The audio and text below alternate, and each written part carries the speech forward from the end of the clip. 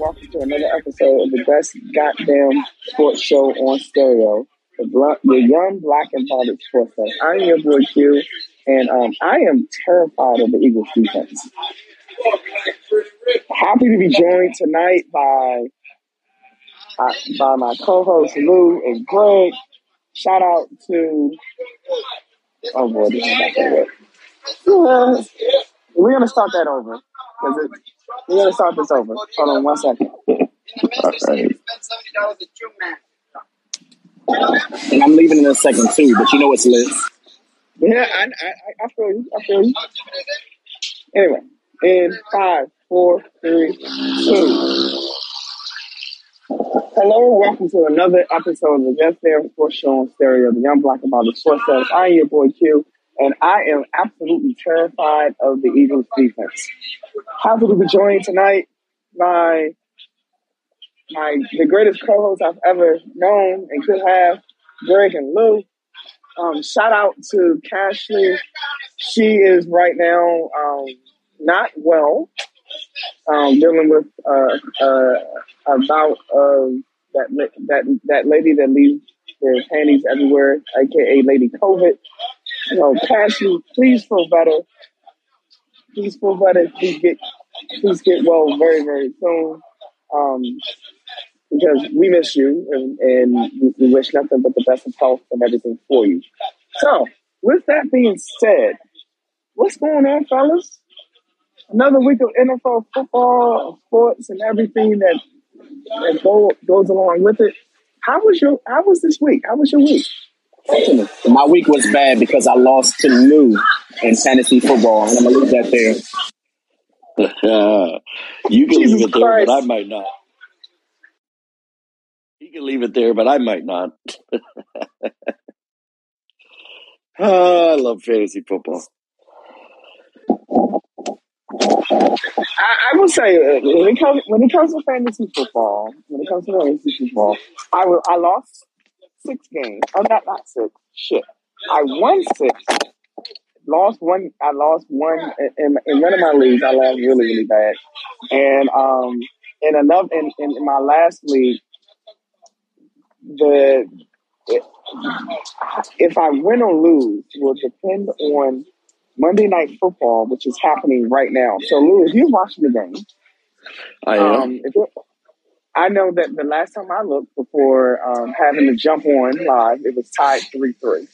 Can you give us an update of what's going on right now? Yes. Actually, right now they're just coming back from commercial break, but it is 6-3 Dallas, and Dallas is kicking off with 9 minutes left in the second quarter. All right, thank you for that. And this game is a little bit more exciting than the Sunday Night Football game that happened last night. I could have.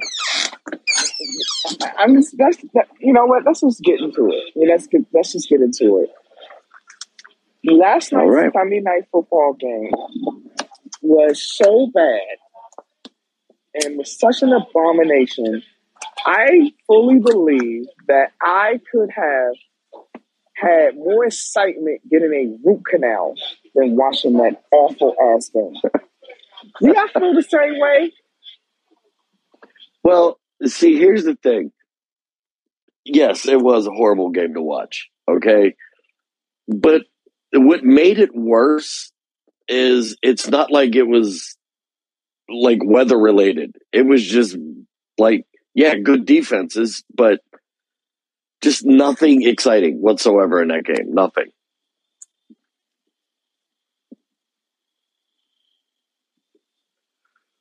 What about you? And you hear the arguments in the background, but that game was. I literally had to drink more, and thank God that the bartender I had is a good friend of mine that just kept pouring. Like I see, like he knows I host. He knows I host the sports fest every week, and he was like, "Q, I know you gotta talk about this shit tomorrow, and here's more. Just Here's another cup. And here's another cup. And here's another cup. Oh my God, that was the worst. Literally the fucking worst game.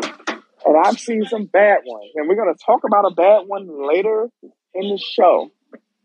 That was an absolute abomination. But that game, first of all, let's just, you know what? Oh my God. So, in that game, we had Jimmy Garoppolo making his first start of the season for the 49ers. Have a Dan Orlovsky moment. Stepping out of the end zone and causing a safety for the team, which actually gave Denver life. And it's sad to say that it gave Denver life. The game, it was just so, I cannot emphasize how ugly this game was. I absolutely cannot. What was funny about that play when he stepped out of bounds is he threw a pick six, too, that didn't even count.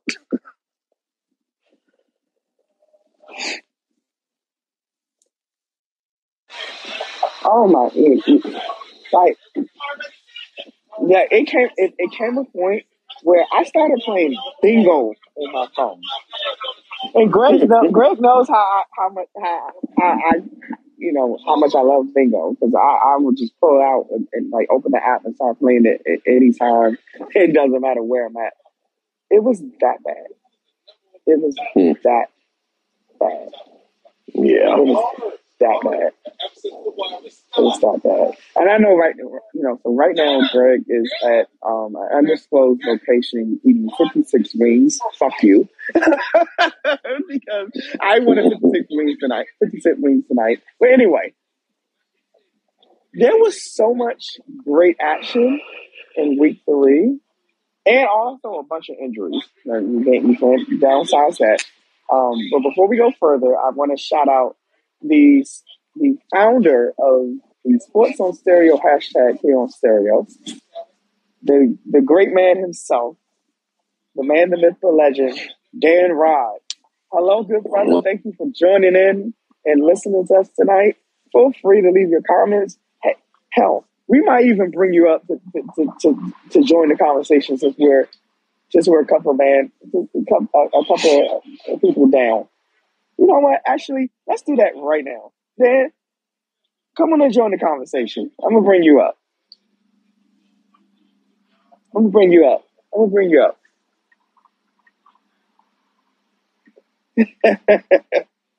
Yeah, we're gonna have one of these. We're gonna have one of those shows tonight. We're gonna have one of those shows tonight. Dan, what's good? What's up? How you doing, Dan? I'm doing okay as a Cowboys fan. Just sweating through this one so far, so good. Oh boy, there you go. You know what? We got y'all next Sunday. I'm afraid. I am doubly afraid right now after what the Commanders put up yesterday. An absolute abomination, shit show. I would have been more happy if the Commanders would have just forfeited the damn game, because that was a disaster of a game against the Eagles. Well, that's okay. At least the division, as the NFC East, we're putting up better efforts than we did a couple of years ago. I guess we can be happy with that, as hard as it is to say. Although we're setting football back right now with the 6-3 football game between the Giants and the Cowboys on Monday Night Football. Absolutely. We're definitely going to talk about what's going on right now with that game as the show goes along. But it's great to have you with us. Always an amazing and awesome time whenever you're able to join us. So, 1, thank you. And 2, let's talk some football. How about, let's go to our first story, I guess the second story of the night. Miami versus Buffalo in the Sauna Bowl at Sun Life Stadium in Miami, Florida. Whoever wants to go first to talk about that game, go right ahead. Well, so full disclosure, I haven't been able to watch as much football as I would have loved. Sundays have kind of been a busy time for me. I've been forced to work more Sundays, so especially the 1 o'clock time slot, hard for me to watch. So what boggles my mind, and maybe you guys can fill me in, just looking at the stats, Josh Allen passes for 400 yards. They controlled the ball for 40 minutes. Miami has the ball for 20 minutes. That's a huge disparity in time of possession. And yet somehow Miami musters up enough to win this game. Like, what happened in this game where Buffalo controlled the ball for so long, yet could not score, could not put up any points? That's what I want to know. Okay, so I watched the majority of that game via Red Zone, because that was one of the games that Red Zone featured in the 1 o'clock window. It was an amazing game. First of all, we had at least half the team on both sides that fell victim to heat illness. Because it was the heat index in Miami at Hard Light Stadium. I call it Sun Life. Sorry, at Hard Rock Stadium, whatever the fuck it's called, was in the upper 90s. Yeah, it was in the upper 90s. So we had like star players going out with cramps, having to get IVs in the middle of the game. But this was definitely a defensive matchup, and also on and also there was key injuries in this game. Tua Tagovailoa had an injury when he had to leave the game late in the second quarter and came back for the third quarter. And initially it was diagnosed as a head injury, but then Mike McDaniel said after the game that that Tua was dealing with a back injury. But was dealing with an injury to his extremities. That's a story in itself. Let's be honest. Absolutely. And the best part to further it, if you read the injury reports, I guess released today, no head injury on the injury report, but he is dealing with lower back issues. I mean, they showed the replay of him getting hit, and then when he got up and he was walking like back to the huddle or back to the line of scrimmage, and he stumbled. He was wobbling. Yeah, he kind of stumbled just like anybody would if they had a concussion. Yeah, and he continues to grab his helmet, not his back. Now, maybe his back hurt so much his helmet got misplaced on his head. I don't know.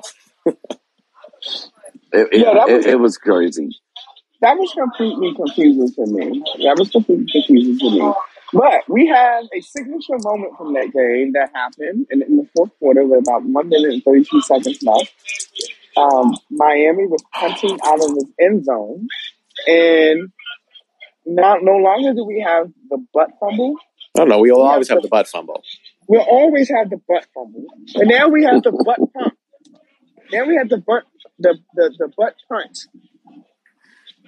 And oh my God. So, after the butt punt, which resulted in a safety, Buffalo got the ball back. And the ending sequence of this game will be one of the most confusing ones that I ever will have being an NFL fan. So, the Bills had a completion. And it was at the 42 or the 41 yard line. It was 11 seconds left, and the Bills could not get a snap off to kill the clock because they had no timeouts. And attempt would have been a 60 or 61 yard field goal. And afterwards. So you had Josh Allen slamming his helmet on the ground. And then we had the Bills' new offensive coordinator, Ken Dorsey, destroying the press box. I saw that too. Frustrating. Now, in watching the play, I've seen that a couple of times. Obviously, the field goal would have been a long one, would have been interesting. But do you think he's more frustrated because the receiver, I forget who caught the ball, could have possibly tried to go out of bounds? Or is it the fact that he stayed up too long? Or do you think he was just frustrated that the team couldn't get to the line of scrimmage to spike the ball? Like, lots of different things that could have gone wrong there. And as a Cowboys fan, obviously the last memory we have of our Cowboys last season is the famous Dak Prescott run up the middle, run out of time. Mm-hmm. So we're used to this kind of controversy. Yeah, I think it was a confluence or congruence, excuse my language, of all things that, like Murphy's Law, what could go wrong did go wrong. They couldn't get up to the line. They couldn't get up to the line to spike the ball in time, to give them time to kick a potential game-winning field goal. It was just a confluence of everything that could go wrong. So I mean, but getting aside from the actual gameplay, the fact that the Miami Dolphins are 3-0, leading the AFC East by one game over the Bills, the fact that the Dolphins had to stage the comeback of the ages last week against the Baltimore Ravens, where Tua threw 6 touchdowns, giving them out like they were Halloween candy. My question is this: is it time to regard the Miami Dolphins as true contenders, or is it too early? Whoever wants to go. I think 3 weeks in, still too early. I think it's a team we've got to keep an eye on, definitely. But I think it's hard to call anyone a true contender after 3 weeks. Just look at the fact that, the Chiefs lose yesterday, the Tampa Bay Buccaneers and the Green Bay Packers, even though one of those teams had to win yesterday, then they both kind of look like they lost that one. So some of these teams, obviously Buffalo losing, teams that people thought could be the best teams in the NFL, were not as successful as they could have been yesterday. And then if you're going to talk about the Dolphins, obviously the Fighting Irishman down there, big Eagles fan, you got to talk about his Eagles too, because they look dangerous. And we're going to very dangerous. Yeah, very, very dangerous. And we're going to get to the Eagles and Jalen Hurts in a second. Just quickly, way overreaction. Imagine we have a Dolphins-Eagles Super Bowl. Imagine the prop bets for a Jalen Hurts to a Tagovailoa Super Bowl. And you think Nick Saban is enjoying that one no matter what happens? Hey, watch it.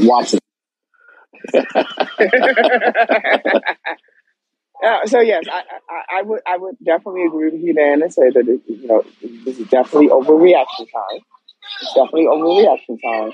But I will say this: from what I have seen from the Dolphins so far in these 3 weeks, I'm very, very impressed. Very, very, very impressed with what I've seen so far. Well, and what I wanted to say was what I'm impressed by is not necessarily the game yesterday, but that comeback against Baltimore. Because the Dolphins were written off in that game.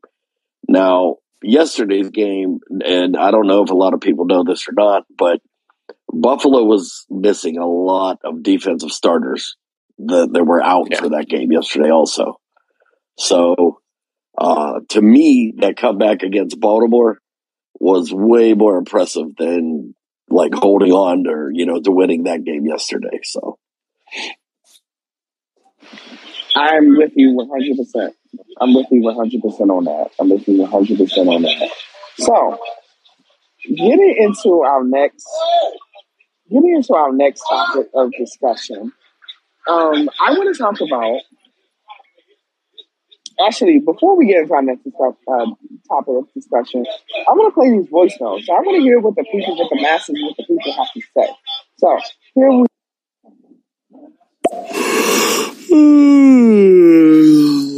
Oh man, my fault, man. I had an alert go off on my phone telling me that Dan Rod was, in the lobby and talking about this trash ass game. My God, I just woke up. My fault, y'all. What's the score? 6-3. Yeah, this is basically what happens when you have two short-armed people trying to box each other. This is two people with legs doing hurdles. This is, I don't even have any more any more jokes. But that being said, fly Eagles fly. How about them birds, baby? It hurts so good, don't it? I don't want to speak too crazy, but I'm happy with 3-0. I'm happy where we're at. Except we need to start scoring some points in the second half. The Eagles should stop next week. Yeah, they're playing the Jaguars, and we're gonna get to the Jaguars in a second. But I'm gonna play Fighting Irishman's second comment, and then we're gonna talk about the Eagles, and then we're gonna also get into the Jaguars in the next segment. Here we go. See, I try not to, because I try to be as realistic with my football teams being the Notre Dame Fighting Irishmen and the Philadelphia Eagles. I try to be as realistic as possible. I had the Eagles because they had the third week. They have the third weekend schedule. I had them going 11-6. I still have some, concerns about Hurts. Now, this past game, he didn't run that much. He didn't have to because the pass rush from Washington is just atrocious without, what's his name? Chase Young. And Jonathan Allen. I don't even think he was playing, or Montez Sweat. So, I don't know. We'll see what happens, man. But with A.J. Brown, Devontae Smith, Dallas Goedert, as long as he ain't hurt, we got a top 5 offense. No, you don't. Well, this is what I love about the schedule, though. Obviously, the strength of schedule always based on the record from last year, and that's how it's always done. And teams will fluctuate up and down. I think there's no better league for parity than the NFL. The best example, playoff teams, you can always pick 2 or 3 usually in a season that won't make it the next year, and 2 or 3 teams will come up and surprise you. No bigger surprise probably than the Cincinnati Bengals from a year ago. Let them be Exhibit A. But if you look at this Philadelphia Eagles schedule very quickly, obviously this week they have at home the Jacksonville Jaguars. Then next week on the road against the playoff team from a year ago in Arizona, the Cardinals. I would argue that Jacksonville at home might be the stronger opponent than Arizona on the road a week later. Now, am I crazy in thinking that? Maybe, but also if you factor in strength of schedule, Jacksonville is one of those teams from last year that's making that schedule seem so easy. Now, is what I said about Jacksonville and Arizona, is that completely crazy, or there's some validity to that? Well, the one thing is that home game next week, Jacksonville is the home team, is the game is actually being played in London. Oh, it's in Philadelphia? Philadelphia's the home team, but yeah, if it's in London, even better. Okay, sorry. As an Arizona homer, I'm at a bar, so please forgive me. When it comes to the Arizona Cardinals, I'm not betting against them, especially against the Eagles. One bird is going to win, and it's not going to be great to this day. Secondly, when it comes to Jacksonville, let's not act like Jacksonville's not going to win. Period.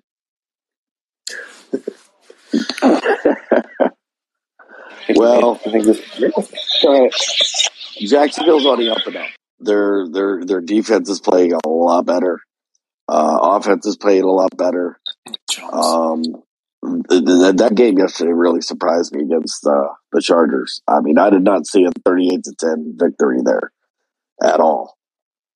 So they're on the up and up in my book.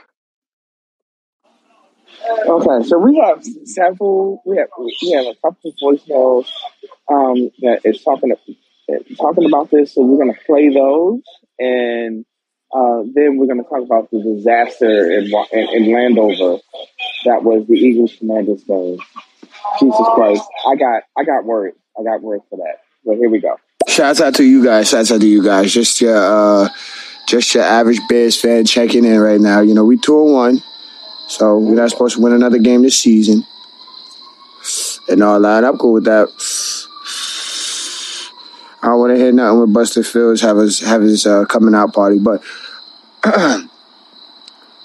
last night's game was a snooze fest. But I like when games are like that, because you kind of get to see the game within the game. Like the line. The shit that you probably should be looking for anyway. But even more to a certain extent, you know what I mean? Just 2 teams who are struggling and they just find ways to stick it out. You know what I mean? But it is what it is. Sucks with the injuries going on right now. Can somebody cut the injuries off? Somebody hit the game sliders, cut the injuries off. Yeah, but shouts out to y'all. Well, we definitely appreciate that comment, and yes, the injuries are definitely an important storyline of the 2022 season so far. Yeah, that's all I got to say about that.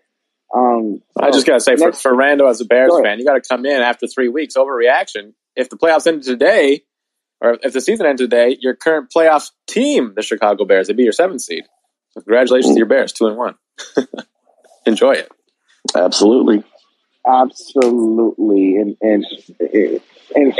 with the Bears having a portrait, your supposed franchise quarterback Justin Fields attempts 45 passes in 3 games. That's a half for Joe Flacco and the Jets. Yeah, that too. Good call. Good call. That's a good point, Dan. That's a good point. All right, let's play this next voicemail. Here we go.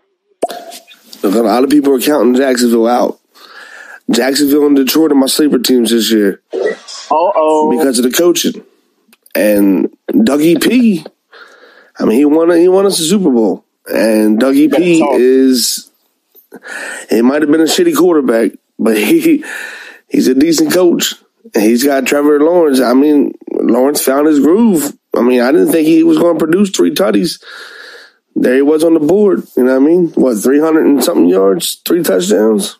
I mean, who would have thought? Jacksonville will be in the position that they are in, But ETN looks all right. Wide receivers look okay. Zay Jones actually produced on my bench. But, I don't know, man. We'll see what happens. I ain't hold my breath, man, every week. Any given Sunday, just like my favorite football movie. Any given Sunday, anything can happen. I'm going to say this, and I'm only say it one more time. I'm tired of being right. I said the same shit about Miami last year, and Tua didn't even have a receiver last year outside of Jalen Waddle. This year he has 2. He has a tight end, also a Mike Gesicki. He also has 2 running backs, even though one Chase Edmonds is bullshit. But outside of that, I already said that about Miami. But when we're talking about Jacksonville, I told everybody, go get James Robinson off of waivers. Nobody fucking believes me. Here we are. Here we fucking are. I don't think James Robinson believed you either, but I said you don't believe James Robinson will what? No, I said I don't think James Robinson believed you either. No, I'm just kidding. James Robinson, I love James Robinson. Hugh actually owes me. He already owes me money because he has 2 more games that he can't pick for Washington. He also missed the mark because he said that Jacksonville would not win more than 3 games, and it's going to happen clearly. More importantly, when it comes to the Detroit Lions, Hugh, can I get an apology early, or do you want to wait till like mid-season? Mid-season,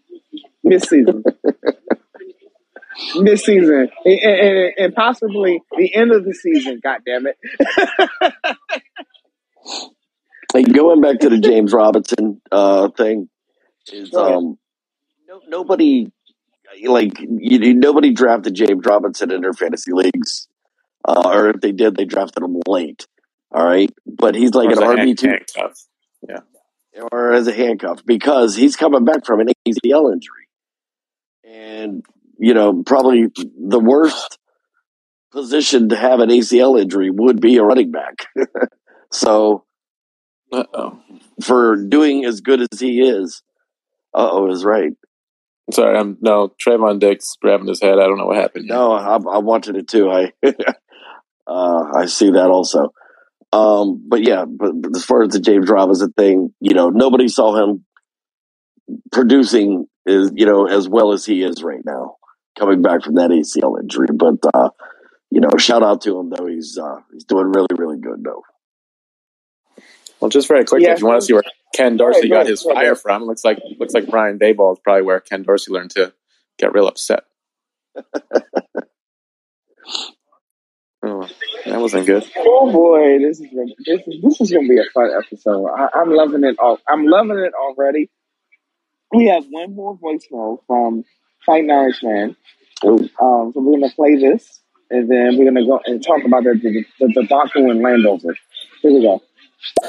And Greg, hey, how you doing? I heard you chime in and say, no, we don't not have a top 5 offense, you're delusional, and you're probably a Cowboys fan. So you're wild if you don't think that we have a top 5 offense, especially we got top 3 offense in the first half. We just scored some damn points in the second half. But regardless. All right, so again, I have to say this. Hold on, wait. I gotta ask this. Go ahead. If we're talking about the importance of the first 3 weeks, yes, he's absolutely right. But we're also talking about the Eagles, who everybody knows don't matter after, honestly, week 6. And there's 18 weeks. So there's that. Obviously, right now when it comes to their running back, they're also doing a committee. Miles Sanders has not played up to par. Devontae Smith will be exposed next week because everybody knows now it's like, oh, that's all you can throw to? Cool. Jalen Hurts, I understand how much y'all feel like he's a good quarterback right now. They said the same thing about Dak, and we can't keep him on the field the entire season. So, Jalen Hurts, unless he becomes Patrick Mahomes reincarnated, I don't believe the shit. So, as an Eagles fan, I have to respectfully say your team is honestly the best team in your division. But outside of that, in the conference, y'all are garbage. You're not going far. You're terrible. Yes, it's easy to win when you're playing the Washington. When you are going against the Washington Commanders, who literally, they threw more like touchdowns to your team. Can we talk about that?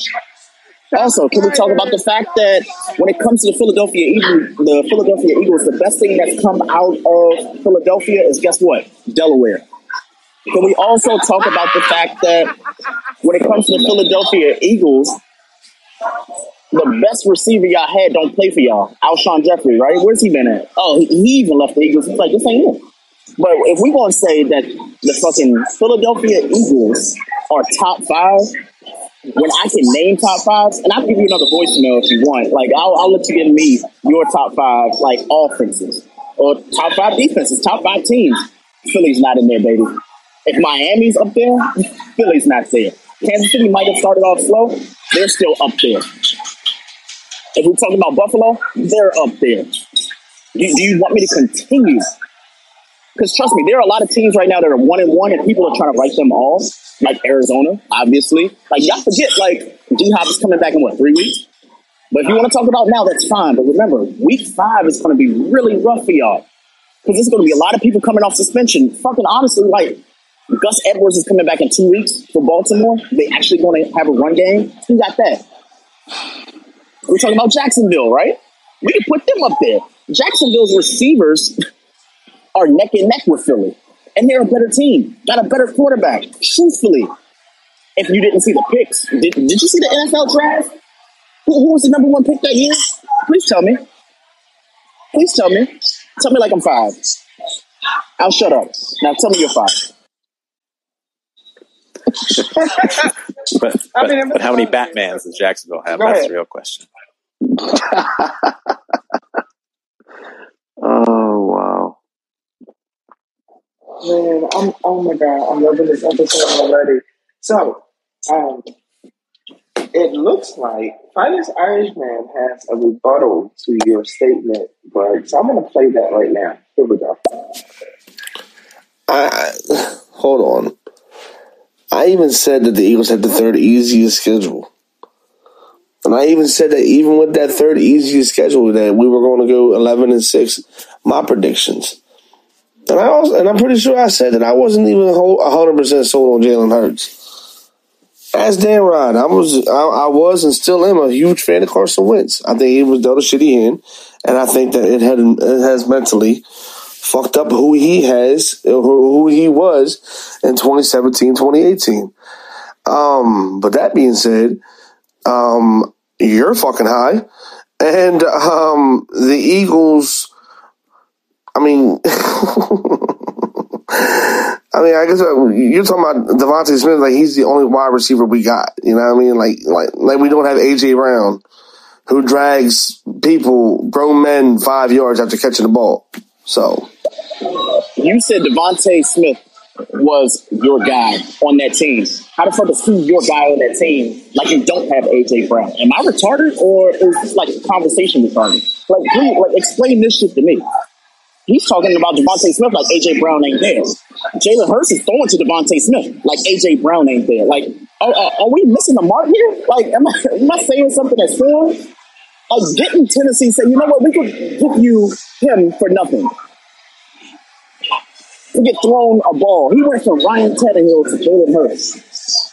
So, I mean, it's still early, like you said, 3 weeks in, but let me just run down y'all schedule. You said 11-6. You're losing to Jacksonville next week. Easy. Arizona, I'll give you that win because guess what? They don't really have much. Cowboys, I'll say they'll upset you because it's honestly a divisional game, and honestly, Philly just can't get right, especially at home. So there's that. You go to the bye week, week 7. The Steelers already think they're going to beat you. I just personally think this. Now, you might say, is it cocaine? Is it drugs? Something like that. Honestly, Steelers are better than they are, in my personal opinion. Texans, I'm going to give it to you. Commanders, I'm going to give it to you. The Colts, if Matt Ryan figures out that he actually still has an arm and he just doesn't have to keep looking for Julio. Yeah. Green Bay, come on now. Let's be serious. The Tennessee Titans, come on now. That's a win. The Giants, if they're playing like they've been playing so far this season, come on, bro. Come on. Chicago, I'll give you that win. Dallas, you might win week 16 because at that point, if Dak's not back, whatever. The Saints, I'll give you that one. Giants, week 18, that's going to be for the playoffs. So you tell me how many games y'all honestly think you're going to win in Philly. And I'm going to shut up there. All right. Any comments to that real quick before I play this last voicemail? No, I'm good. I'm just enjoying the commentary. Just very quickly, gentlemen, I appreciate you calling me as always. I love being on the show. I support you guys. I love all the content you bring. The only thing I'm going to say is I wasn't planning on joining a show tonight, but as always, appreciative to be called up. But I'm going to have to drop out, enjoy the second half of this football game, and hopefully they'll continue to outscore the 4 baseball games that are currently being played, although the Braves have won 8-0. So we have 9 points in this one, which is right around where it should be. So we'll see. Maybe we'll get something out of the field goal in the second half. No problem. No problem, man. Thank you so much. I know this was it was impromptu to bring you up, but again, as always, thank you so much for joining us. Thank you so much for the tidbits that you were able to give. Go ahead and enjoy the rest of the game. We love you. Thank you so much. That's the best part of being a fan in a very lack of offensive football game. It's enjoyable as long as your team is still winning. So we're hoping for that in the second half, and we'll go from there. All right. Have a good show, you guys. As always, take care. Thanks. Absolutely. All right, you too. Thank you again. Thank you so much, Dan, for joining us tonight. We're definitely gonna continue this conversation, and we're gonna continue this back and forth between Greg and Frank Nourishman because he has another comment. Here we go. And look, as much as I love D-Hop, and I'll probably put him in the top 3 active wide receivers, top 3 like best active wide receivers, if not the best receiver in the past couple of years. I will say this. A lot of people's number 1 pick for this fantasy year and number 1 as a wide receiver was Justin Jefferson. And Darius Slay, all 9 years of him, shut him down, had 2 picks off him, multiple pass deflections. I mean, you talking about exposure and shit. Our defense, I didn't think our defense was going to be as good as it is. Our defensive front is getting to the quarterback. Our linebackers, which was our weak point, our Achilles last year, they're playing pretty damn good. And who would have thought that our cornerbacks would be shutting shit down? Guess what, though? Greg, all you.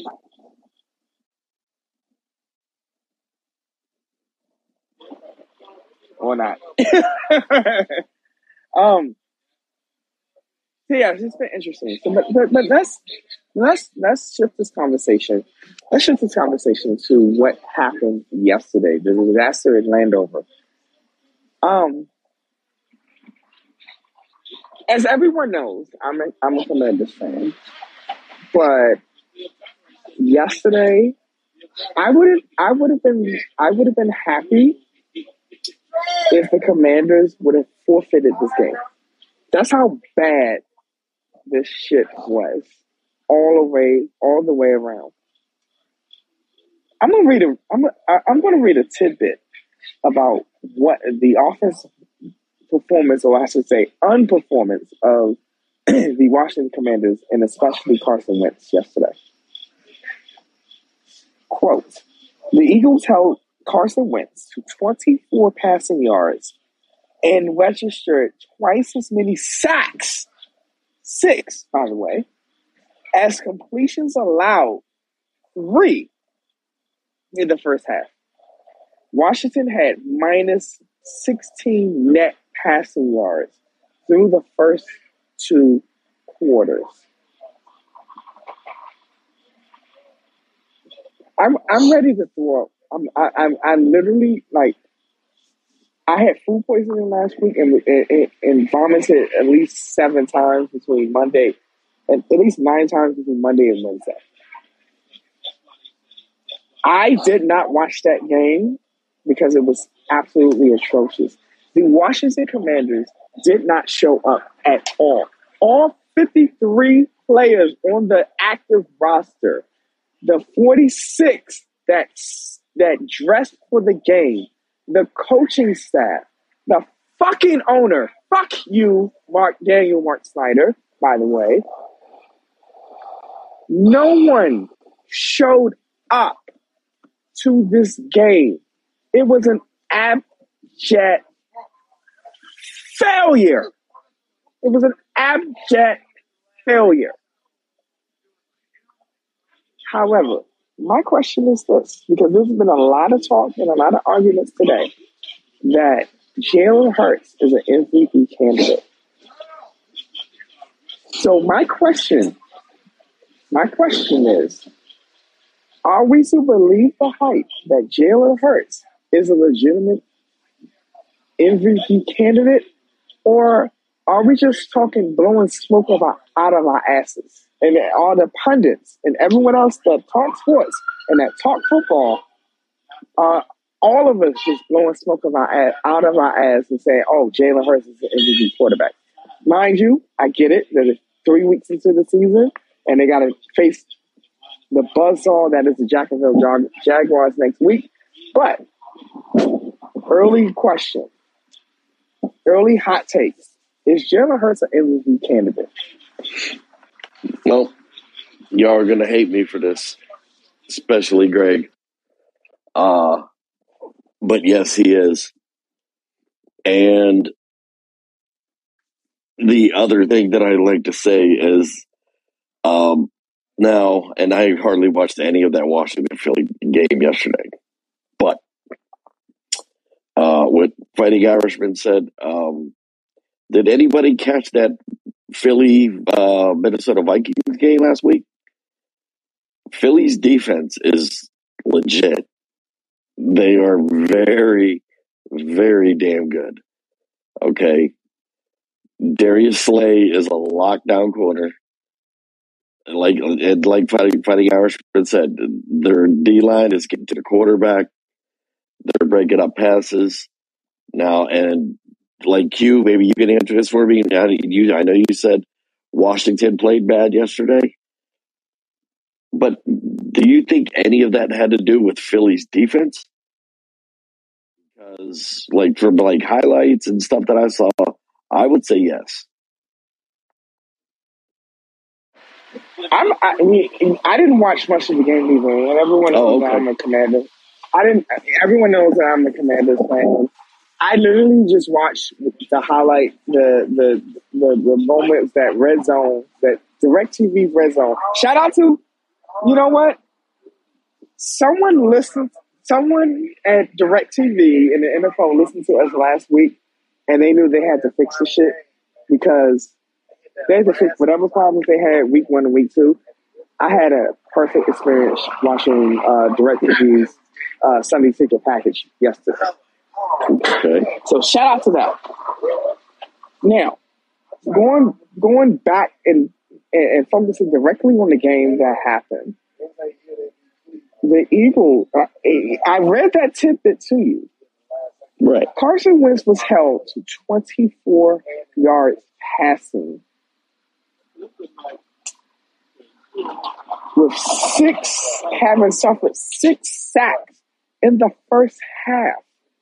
In the first half. That was what I brought up. Do you now you as a Washington fan think that's horrible for Washington, but you're not giving the Philadelphia defense any credit for that, is what I'm saying. No. Let me stop you right there. I'm saying yes.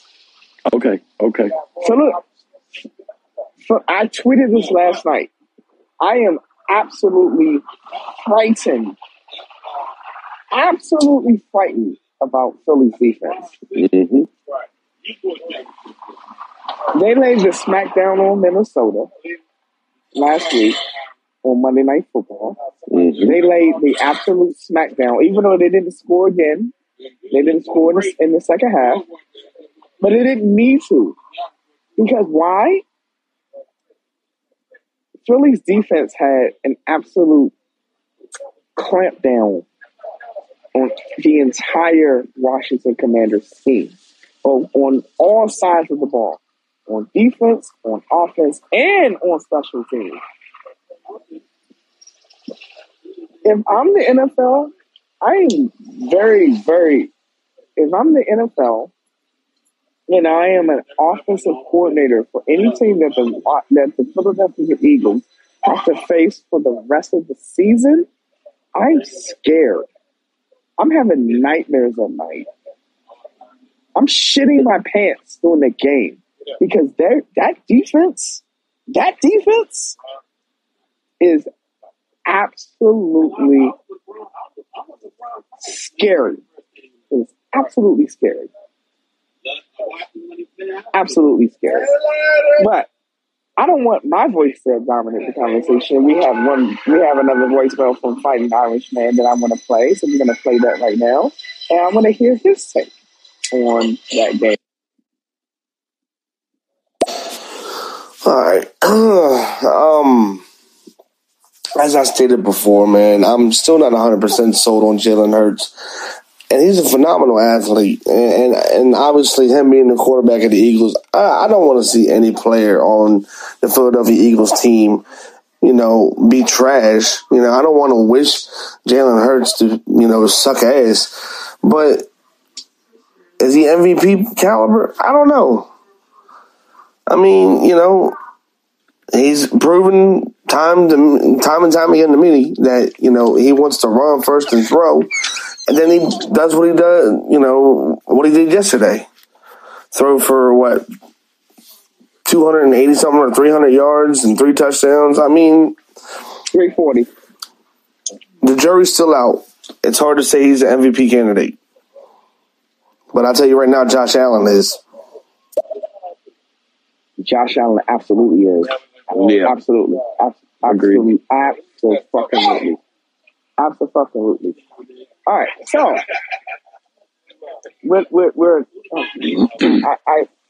I'm ready to move on. Let's move on. And here's something that I want to talk about. I want to talk about coaches, because we talked a lot about the games that this past Sunday.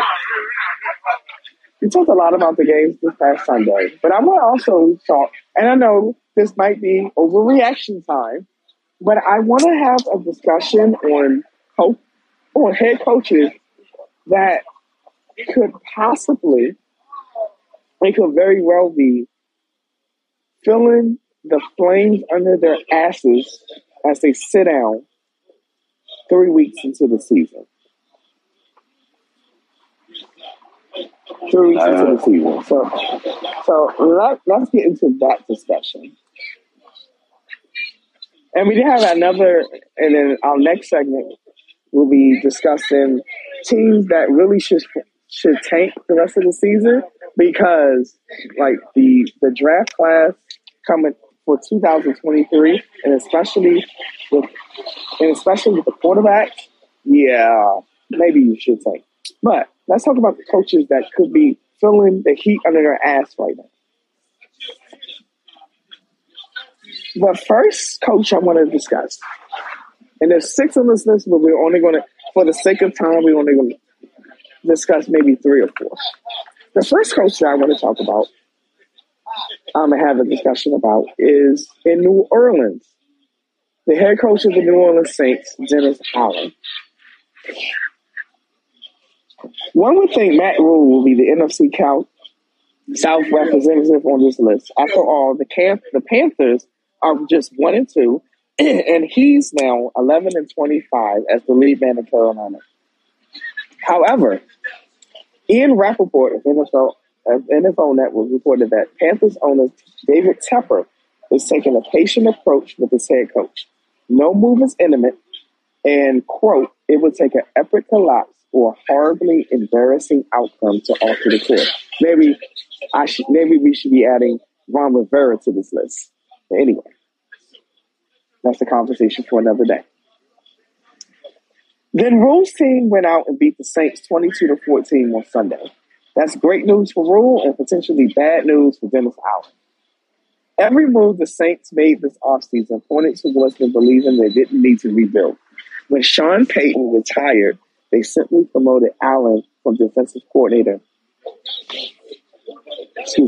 They traded, in part, a future first-round pick along with a future second to acquire 2 firsts this year from Philadelphia. They pushed their cap problems another year down the road and are on track to be $63.8 million over the cap next season. Thus far, the bet that Allen can keep the team competitive and in win-now mode hasn't paid off. The offense has scored just 51 points in 3 games, and the team's only win was a 1-point nail-biter against the Falcons. The fucking Falcons. Jameis Winston is playing through a back injury. He had 2 fumbles and threw 2 interceptions against the Panthers. Mind you, Jameis Winston threw 3 interceptions in the second half of their game last week. Dennis Allen is sticking with Jameis Winston as his starter. That could be a decision he comes to regret. So, my question is on Dennis Allen. Does he deserve to be on the hot seat, or shit, injuries happen? Whoever wants to go first. Jameis Winston needs to be on the hot seat because they paid Taysom Hill. I would be starting fucking Taysom Hill. I understand he's injured right now. I don't give a fuck. He needs to start. You paid him money instead of Jameis. And you see what it's paying off to be. Jameis needs to be in the hot seat because he won that in the offseason and it doesn't look like it. The Saints are a really good, bad team. A really good, bad team. But if we're going to also place blame, can I just say this without being a complete dickhead about it? Alvin Kamara is no longer as good as everybody thought he was. That's interesting. That's a good take. That is definitely your take. Lou, what do you? Okay, as far as him being on a hot seat now, his starting quarterback is injured. His backup quarterback's injured, and Kamara's injured. Kamara's been. But also remember, I don't mean to cut you off, but I need to stop you right there and say who. Because Taysom Hill is not a quarterback this season. He is a tight end. Okay. Do you know who the Saints' backup quarterback is? I do not. Taysom. Sexy Red himself, Andrew Dalton. You know what? This is the end of the podcast. Thank you guys for coming. We'll see you next week. But Andy Dalton is Jameis's backup. So, if you are Dennis Allen, do you say, you know what? Do I start Andy Dalton for the next 3 weeks and let Jameis sit down and get himself healed and recovered? Or Dennis Allen needs to be fired? No, he doesn't deserve to be fired. Not after 3 weeks. There's just absolutely no way. Now, does an injured Jameis Winston give you a better chance to win? Absolutely not. So why not go ahead and start Andy Dalton? I mean, to me, that would be the smart move. But that's why I'm sitting here behind this microphone and not on the NFL field. And not the head coach of the New Orleans Saints. Right. I get it. Absolutely. We're going to get to our next hot seat candidate in a second, but I do want to play this voicemail. From Fighting Irishman, the last voicemail that he left. So I'm going to play this now, and then we're going to get into our next hot seat candidate. Here we go. All right, well, it's been fun, but I'm taking my fat ass to bed. So Q, Lou, and Greg, it was a pleasure talking to you boys. I gave each of y'all a follow. And I'll see y'all around, man. Good luck to your teams. Good luck to your fantasy teams. Good luck to your DraftKings. I got 11 lineups in tonight's DraftKings, and only one of them's winning money. Pretty pathetic. But I'm taking my big ass to bed. Yeah. I pray everyone has a good Tuesday. Peace. Hold on. Shout out to him. He said 11 lineups. He sounds a lot like me. I like him. I really fuck with him. Can I ask y'all a question? Since we're talking about DFS, because you guys haven't done the DFS section in a while. Who is the stud of DFS so far this year? Go ahead. No, not surprisingly, Lamar Jackson. Justin Jefferson, besides these past 2 weeks, he was anyway. Tua, with just that game in Baltimore, he put himself up there. I see like your stud running backs aren't really performing like they should. Christian McCaffrey, like he said, Alvin Kamara. So,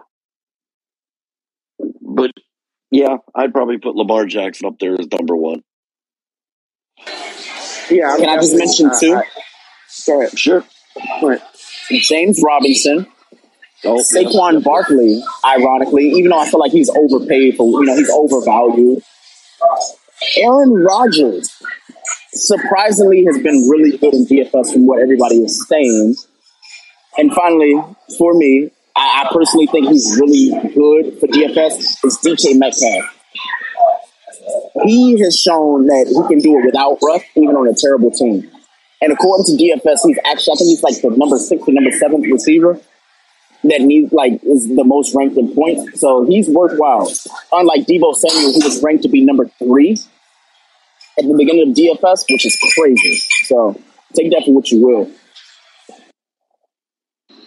Okay. Very, very, very good points on both ends. I'm going to reserve comment until week 4. Until after week 4. But the next coach on our list, Pete Carroll of the Seattle Seahawks. When the Seattle Seahawks traded away Russell Wilson this offseason, it was an acknowledgement that a fun era of Seahawks football was over. After the season, it's beginning to become apparent the next era might need to start with a new head coach. There's no denying that Pete Carroll is the most successful coach in Seattle history, and the opening win over Wilson and the Broncos appeared to be a sign that Carroll could be the man to rebuild this roster and compete again. 2 weeks later, it's clear that is not the case. While the offense has done well considering Geno Smith is the starting quarterback, the defense is the worst it has been during his tenure. After a hot start against the Broncos, they've given up 54 points over the last 2 weeks. They made Cordero Patterson look like one of the best running backs in the league with 141 yards on 17 carries. Then there was 4th and 2. There was a 4th and 2 on the 7-yard line where Carroll elected to kick a field goal rather than keep the drive alive inside the 10. After the game, Carroll said they were, quote, a little out of whack, unquote, per Greg Bell of the Seattle News Tribune.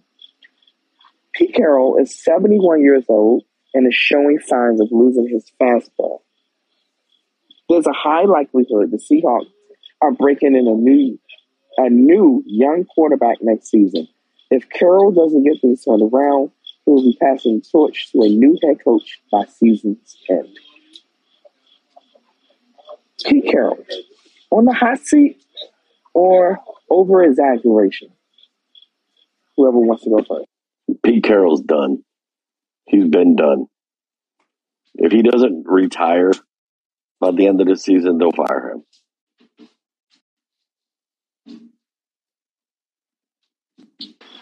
Okay, good point, and I agree with you 100%. Greg, if you want to add something to this conversation, go ahead. If not, we'll move on to the next coach.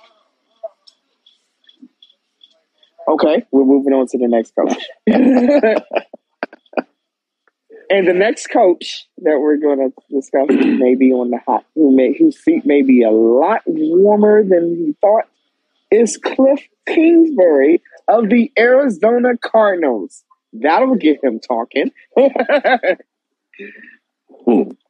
Cliff Kingsbury's teams have struggled to keep the momentum of hot starts throughout the season. That won't be an issue this year.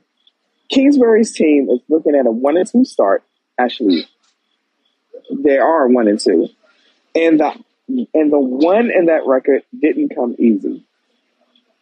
Kyler Murray had to run almost an entire football field just to get a 2-point conversion and had to run another touchdown in as time expired to force overtime before a 59-yard fumble recovery won them the game.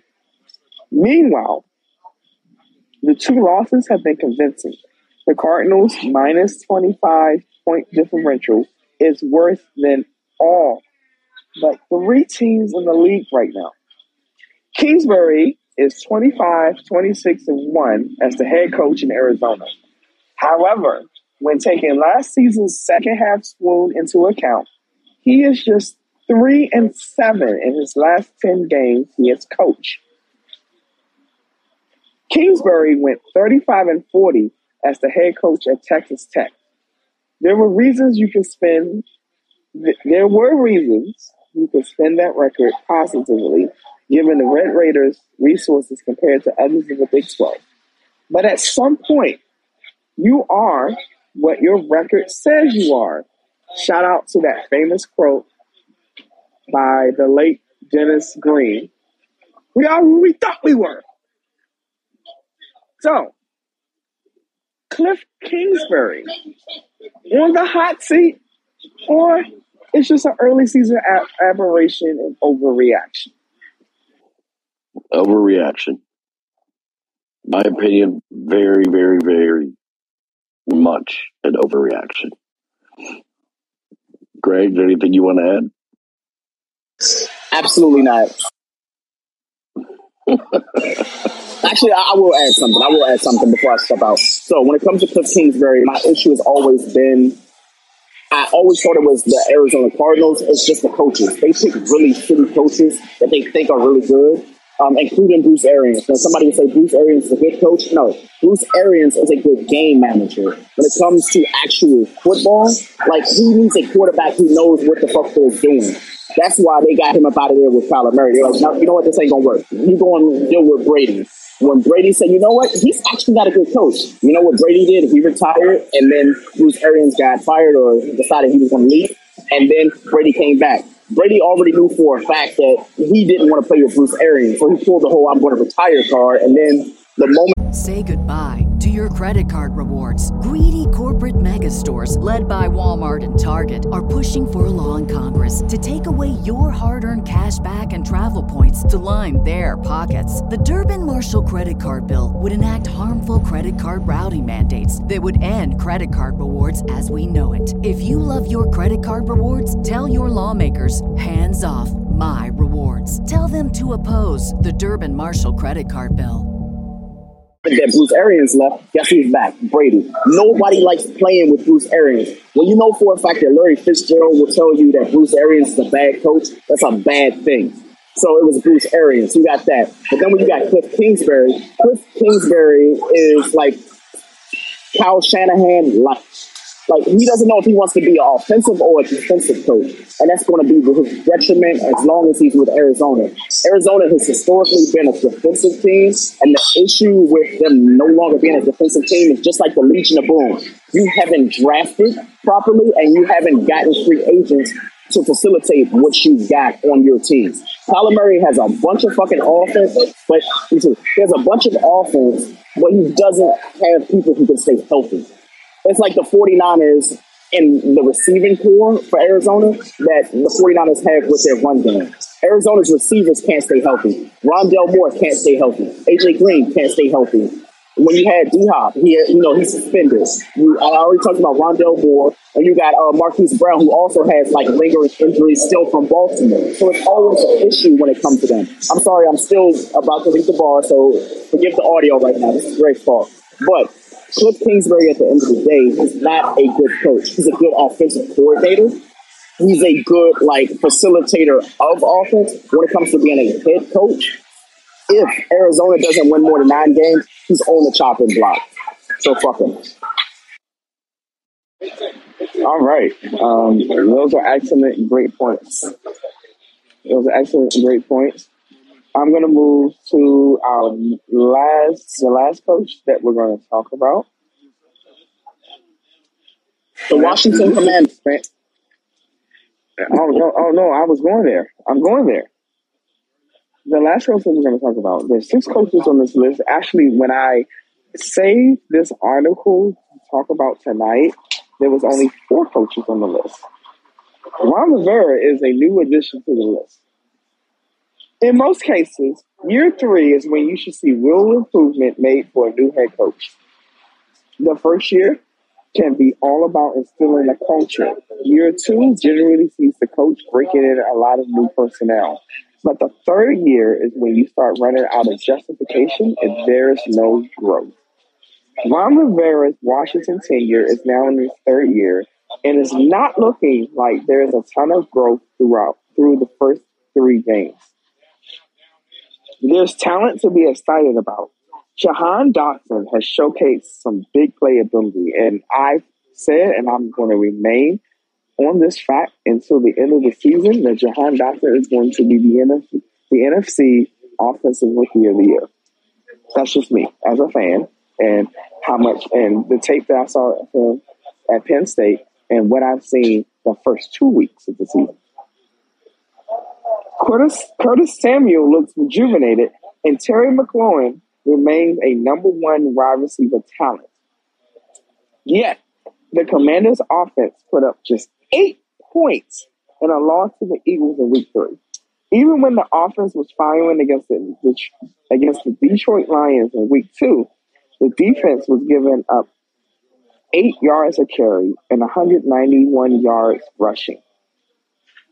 In other words, one side of the ball has laid an egg in each of the last 2 games. This is Rivera's 12th season as a head coach in the NFL. Thus far, he's put together 3, let me say that again, 3 winning seasons. If the Commanders can't start putting together good games on both sides of the ball, he isn't going to get his 4th. That will be 3 losing seasons and 3 tries with the Commanders, and could be enough to end his tenure. Ron Rivera, is he on the hot seat or over early regular season overreaction? Go. Let's start with you, Q. Why we got to start? Let's start with the guy who's the fan of them. That's Let's go, exactly Q. what I was going to say. I'm going to say this. I'm getting concerned. Have I lost faith in Ron Rivera? Not yet. Am I losing faith in Ron Rivera? It's slowly creeping in. But I go back to the point that I made earlier in this episode, earlier in this show, that the entire team failed to show up yesterday. As a layman fan, you would think, oh, that's on the head coach. And yes, in a way that is. But we ran into a buzzsaw yesterday with the Eagles. The Lions, that's a whole other different story. That's a whole different story. You know, I'm gonna say that's a whole different story. But if I see the same effort next week against the Dallas shitfucks that they had this past Sunday against the Philadelphia Eagles, I will be the first one to loudly call for Ron Rivera to get fired. That's my take. Okay. All right, so I'm gonna just give my take real quick, and thank you for a quiet room. I apologize for the audio earlier. Here we go. The only thing Ron Rivera is at fault for is not going after Cam Newton when he was supposed to. Cam Newton had 3 good seasons in him, and 2 of those years were years that honestly Washington could have been in the playoffs in a high seed. Keyword there, high seed. Last year, high seed. The year before that, high seed. The issue with Ron Rivera is Ron Rivera just doesn't have the same opportunities because he has a short leash. He's not Dan Snyder's favorite. He was who was available at the time that was appropriate for the budget. I know how fucked up that might sound, but it's true. Every time I think about Ron Rivera, I'm like, Ron Rivera definitely could be a coach in Minnesota and be a playoff team. He could definitely be a coach in Miami and be a playoff team. But he's just Ron Rivera who coaches for Washington. They even gave him Curtis Samuel as if that was a trophy. Curtis Samuel has been injured more than fucking Brock Lesnar has held the fucking title for the WWE, longer than Roman Reigns. You notice what I'm doing here with the wrestling references, right? But longer than fucking Roman Reigns has held the fucking title. My issue with the Washington Commanders starts and ends with the fucking Washington Commanders. They like to be that Keanu Reeves movie, The Replacements. They like to have a bunch of people who are quality players that nobody knows or nobody cares about, and they'll actually do good. And it's okay, good. They did good. Congrats. You're supposed to do good. When I talk to my daughter, I'm you're supposed to have a good day. You're supposed to do good in school. That's the ultimate goal. So when you don't do good, yes, I'm looking at you why didn't you do good? It's that easy. All you have to do is just do what you're supposed to do. Washington doesn't do what they're supposed to do, and it's not because of Ron Rivera. Washington doesn't do good because of fucking Daniel Snyder. Daniel has the fucking money. He has the opportunity to make the team what the fuck it is. The issue has never been Ron Rivera. Ron Rivera made that receiving core better. He made that running back core better. He went and said, you know what, we're going to go and improve with Logan Thomas. He did that. Can you imagine if Washington still had fucking Jordan Reed? You should be thanking Ron Rivera. It could be much worse. He went and got Chase Young because he wanted to be better. Ron Rivera knows what he's doing. The issue is, I don't know if Albert Hainsworth is still on the books. I think he's off of it the past 2 years. But when it comes to Washington, Daniel Snyder has said, you know what? We don't want to pay for marquee names, but we also just don't want to pay people who are good. How many free agents did Daniel Snyder say he could have paid for and he didn't? It starts and ends with him. Ron Rivera is no longer on my chopping block, regardless of what the season is. It's a dead season for Washington to begin with, and with 3 seasons in, mainly because Ron Rivera didn't have the rights to pick the people that he wanted to pick. And I'll leave it there. All right, those are some very, very good points. Lou, what do you have to say? Okay. When you first started reading the article, the Commanders, okay, about Ron Rivera, how many years has he been in Washington as head coach right now? This is his 3rd season. Okay. His first season there, who was the starting quarterback? First season? Yes. His first season, Kyle Allen. Okay. Who was his starting quarterback in season 2? It was Ryan Fitzpatrick, and then it became Alex Smith. Okay. And who is his quarterback in season 3? Carson Wentz. Enough said. How are you going to build a culture? How are you going to get a consistency from your offense when you have 3-4 different starting quarterbacks in 3 years? So, does he deserve to be fired? No. Not at all. Okay. Great.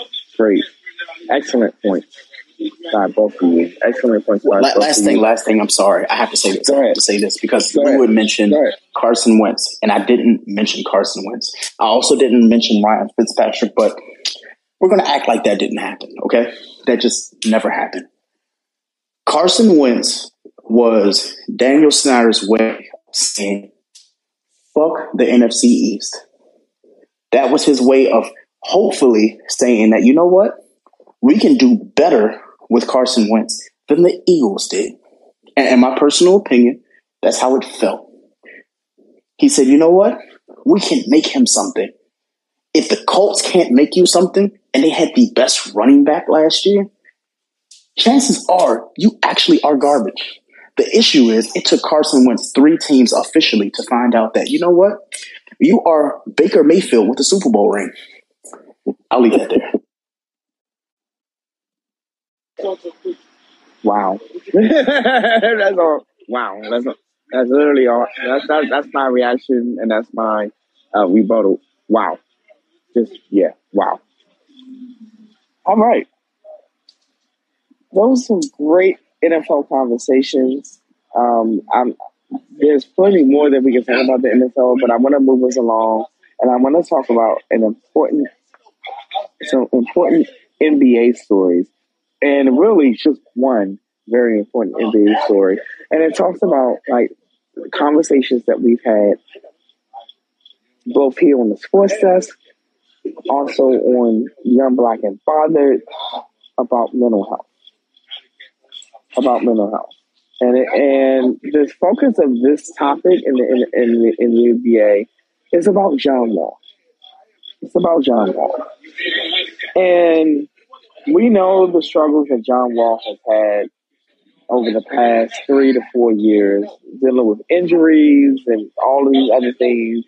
Last year, the Rockets paid him not to play, and now he's with the Los Angeles Clippers. But I want to talk about, and I know there's another NFL story, and it goes back to Daniel Mark Snyder, and maybe the NFL may be doing what the Phoenix Suns did, or what the NBA did with the owner of the Phoenix Suns and the Phoenix Mercury, Robert Sarver, and forcing him to sell the team. But we're going to talk about that. We'll talk about that next week.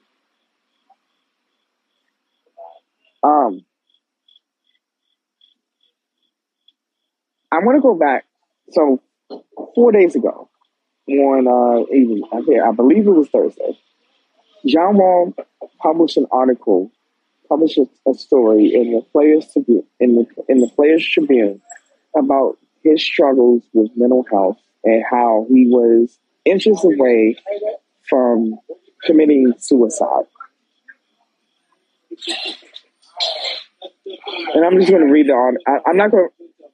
I have the Players Tribune article up, but I'm going to read the Bleacher Report article, just describing what he wrote.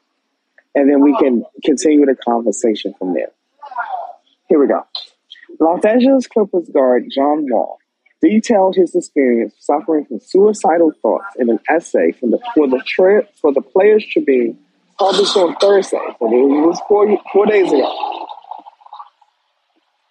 The first pertinent quote is this, and it's a quote. One night, after all my homies had left, and it was just me sitting there all alone with my thoughts running wild, I got about as close as you can get to making an unfortunate decision and leaving this earth. Only by the grace of God and the love of my sons, I am still here to tell my story, unquote. John Wall explained his low point came after his mother died in 2019. The five-time NBA All-Star said he was riding high in 2017 as a superstar on the court while earning a contract extension, a supermax contract extension, by the way, with the Washington Wizards. But his life changed significantly over the next few years. He says, quote, "I tore my Achilles and lost the only sanctuary I ever known, the game of basketball. I ended up with such a bad infection from the surgeries that I nearly had to have my foot amputated. A year later, I lost my best friend in the whole world, my mom, to breast cancer." Unquote. Wall detailed these struggles with Donald Ware of Box to Row Radio in August, calling it the darkest place he's ever been in. The 2010 number one overall draft pick spent his first 9 seasons with the Wizards, but injuries have derailed his career and he has played just 72 games over the last 4 years. He was traded to the Houston Rockets in 2020 before sitting out all last season. It led to unrest in his personal life, which was only exacerbated by losing his mother. Wall's father also died when he was just 9 years old. John Wall said, quote, "Money and fame don't mean shit if you don't have peace in your life," unquote. Wall was finally able to get himself back on track mentally after telling someone in his inner circle that he needed help.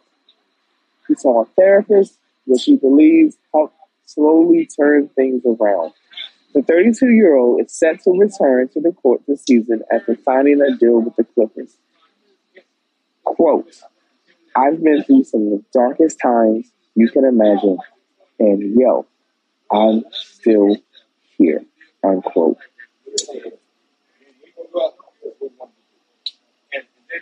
Mental health has been something that I have struggled with in my life. And something I have struggled with in the past 10 years. My mom passed away 10 years ago. Greg knows personally of the struggle that I've gone through these last 10 years without the guidance of my mother. Yes, Greg's, his mom and his grandmother have served very, very admirably. And I thank them eternally for being the grandmother and the mother that I have missed. My grandmother passed away 22 years ago. My mother, this November 9th, will be 10 years since my mom passed away. I have been there.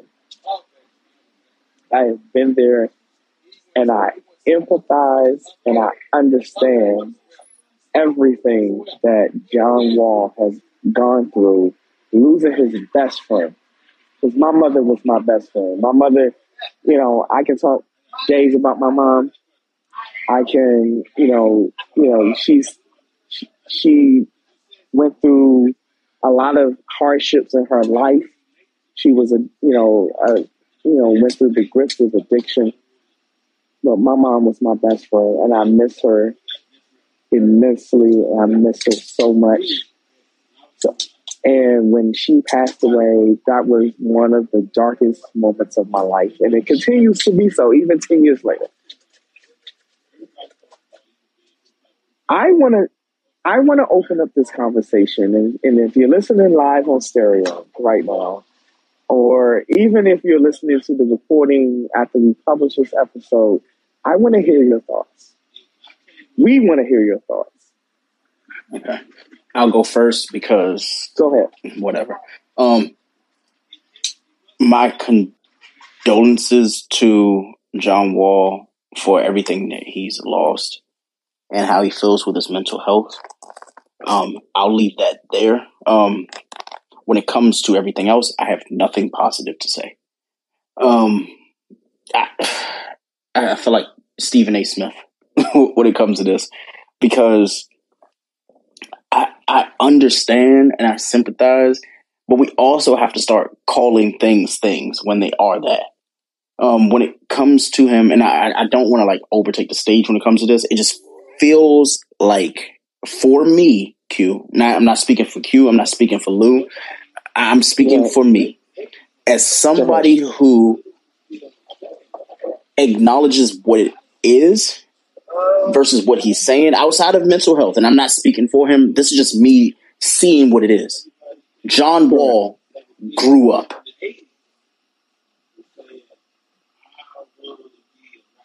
I don't know how to like put that in any other words. John Wall, his entire career has been babied. If it wasn't for the Washington Wizards, Washington Bullets, whatever. If it wasn't for the Wizards, if it wasn't for even the Houston Rockets, or even or Kentucky, or Kentucky, John Wall has been babied his entire fucking career, to the point where like Washington didn't really even want to give him up. They were like, no, we'd rather pay you to ruin our team. You're ruining the salary cap. You're ruining all these things for us. And then they realized, like, yo, it's either him or the next guy that, honestly, in my personal opinion, they need to go ahead and try to sell to the highest bidder. And they said, you know what?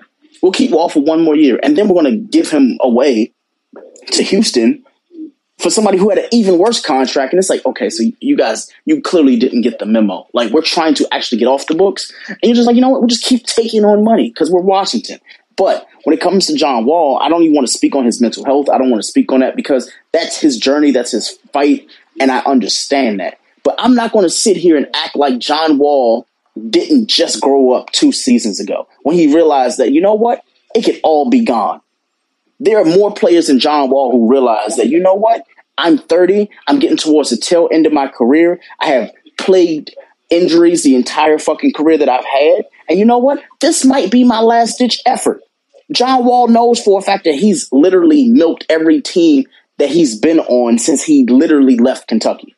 If we can be completely honest here. I hate to be that guy, but it is the fucking truth. And the reason why I say that is because I also lived through the Gilbert Arenas era where he tried to pull the same shit where he's like, you know what, I've grown up since. It's like, no, you didn't grow up. You realize that, you know what, nobody wants to touch you. You're retroactive. John Wall could have went to any other fucking team 2 seasons ago, and he said he wanted to go to Houston. Why? Because he thought that, you know, he could replace James Harden with the partying. He was going out to parties every fucking day. That wasn't growing up to me. That wasn't maturing to me. That's you literally trying to live out the last couple of years. Now, somebody would say that's trauma. That's him dealing with the grief of his mom and his families and stuff like that. And that might be true. So I have to pose the question of why now? Is it because you've grown up? Or is it because you've realized finally that, you know what? You're 32 years old and you can't be that guy hanging out at the club the night after the game. You can't be that guy who's just, you know what? I'm just going to just show up to, you know, training camp 26 pounds overweight and just lose it during the camp. I'm not speaking to the mental health. I'm not speaking to him as a person. I'm speaking to John Wall, the player. John Wall knows where his bread is buttered. And he also realized, like, unless he's going to play for fucking Sacramento next year, this is it. This is literally it. He's in the best position he will probably ever be in his entire career. The Clippers have every opportunity in the world to be the best team they can possibly be. So I understood everything you said and I sympathized, Q, but I also have to be that person who's like, you know what? Like, I'm tired of hearing sob stories. I'm tired of hearing people towards the end realizing, like, you know what? Like, I could have done a little bit more. Like, you know, at 32, you could have done a little bit more. At 32, after you've made roughly like $70 million, like, oh, now I can do a little bit more. When you realize, like, you know what? After this, you know what? I don't have ball anymore. So you had said something really potent that mattered to me, and I will mention this when it comes to the family. You realized that, like, once his mom left, once his mom passed away, that was like basketball was his saving grace. That was something that it mattered to him the most. You just realized that? You've been playing since you were, 19? 17, 18, 19? at least in the league. No, a long time before that, but you're making a great point. I'm really convinced, and I apologize to anybody who feels like Greg's being an asshole here. But how many didn't we just deal with like Antonio Brown saying how much football mattered to him, and he just fucking walked off? Like, he literally just quit. Like, we have to get to a point where it's like, okay, like, we have to separate the player from the individual. Like, okay, the player on the court, they are a fucking head case. Kyrie Irving is a fucking head case. When he talks, I listen because I'm like, yo, he's actually making some valid points. But then you can make valid points and be absolutely wrong in everything else. John Wall, to me, in my personal opinion, is the exact same way. You can't go and say, like, oh, well, I'm going to be a better player this year, blah, blah, blah, blah, blah. And I get it. Injuries do happen. But also, let's not forget how he got the most recent injury he had. Partying in his kitchen. Did we forget this shit? This was a season and a half ago? Lou, am I tripping by saying this shit? Like, it's not like he was on the court and caught this injury. He literally caught the injury partying in his kitchen. Yep. Like, we have to stop acting like these motherfucking players are just out here, not trying to, game the system. You literally went from Washington to Houston, and then went from Houston to a better position. So what happens this year when he's like, you know what? Like, I'm only going to play 16 games, or he re-injures an injury. Like Penny Hardaway, I get it. He got re-injured, and he said, you know what? This isn't it for me. I understand that's his love of basketball and stuff like that, but where in the fuck was that love for 16 years? For 16 seasons? You know where it was at? At the fucking nightclub, at the bar. Because you were John Wall. You were the partier. You were that guy in Washington. When he was in Houston, he was like, all right, cool, I can still go party and be that guy. Now, I'm sure if I ever met him, I would feel bad for saying this shit, but I would definitely be that person who's like, yo, imagine being a John Wall fan and you can't enjoy him because, you know what? You spent $70, $80 on a ticket. He's not injured. He's at the fucking bar. I live with that shit with Allen Iverson, both in Philly and in Denver. Q will attest to the shit. We were out the same night. I told Q, I was like, yo, isn't that Allen Iverson?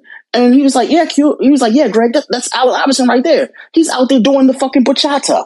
Like, at some point, we gotta start calling the thing a thing, bro. It really upsets me because I understand where Q led with that. It's just really disheartening to know that I'm going to be perceived as an asshole for telling the fucking truth.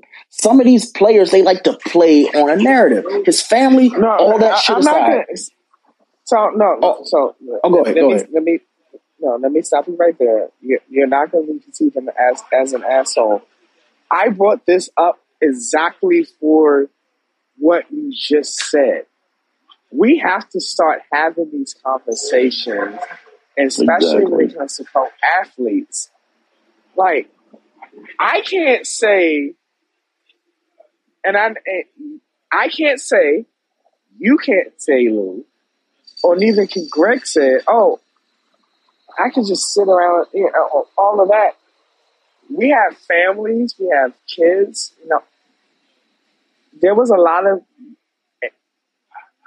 and let me say this, definitely read his article, read the essay that he posted on the Players Tribune, and maybe you might have a different opinion from what we're saying. I'm saying as someone who lost their mom, and as someone that has experienced the same kind of suicidal thoughts because my mom's not here no more. Like, let's just keep it 100. I said earlier that Greg's mom is Dr. Neal's mom, and yes, I love her to death. I would take a bullet and everything for her, but it's nothing like your birth mom, regardless of whatever has gone through in life. In life. But I also agree with everything that Greg is saying, because it comes to a point where, all right, it's time to move on. And you cannot continue to use that as a crutch. And you cannot continue to say, all right, yeah, everything, basically everything that he said. You cannot continue to do that anymore. I just need to know. No, hold on. This. Go ahead. Let me finish. John Wall had, because Francis Pulley, his mom, passed away 3 years ago. So I get where John Wall's coming from because that wound is fresh. That's like pouring salt on it and then like thinking that the blood is going to stop flowing. No, it's fresh. However, it comes to a point. And here's me now thinking, like when people listen to this episode, that I'm being the asshole, but it's not. It comes to a point where, as a father, John Wall has maybe two. I know he has at least two, maybe three sons. But as a father, you have to come to the point where it's not about you. And Greg, I have said that to you plenty of times. And people have said it to me plenty of times. It's not about you anymore. When people call me, the first thing they said, how the kids doing? Then is, how are you doing?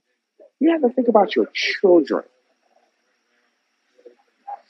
And I'm gonna land by saying this, Q. Go ahead. I know what you're saying. I'm gonna just say this, and it's a sentence. Go ahead.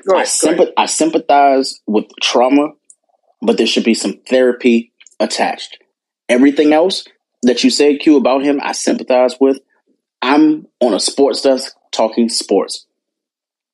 I can't try to conflate the two when it comes to that. But when it comes to John Wall, all I know from John Wall is what I'm presented. Could he be a changed man? Yes. But like you said, his mom passed away 3 years ago, and I'm not even going to add that element to it. Have you seen a change in John Wall in 3 years?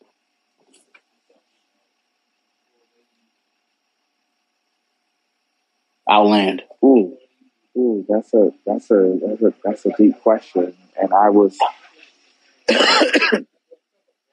That's a deep question. That's a very, very deep question. Now, and let me just add some spice to that, because somebody's even like, he could have changed. You don't know him. I'm not talking about John Wall, man. I keep trying to separate that because somebody's going to try to make it seem like you're talking about John Wall, the athlete. The athlete. Like, has he taken that trauma in his life and say, you know what, I'm going to apply this to the court and be the best me that I can possibly be? Can you comfortably say that? Can you comfortably say that John Wall in the past 3 years, I don't even want to say 3 years because I don't want to make it seem like it's his mom. In the last year, has John Wall been somebody who you say, you know what, he's made an improvement on his life on and off the court that justify the position he's in now? Did John Wall play good enough in Houston that they said, you know what, you can leave Houston and go to a better team? Have you seen it? Because I'm looking. On that question, no. But there's a caveat to that. Houston didn't allow him to do so because Houston was thinking about their youth movement and rebuilding. Q, that's an excuse.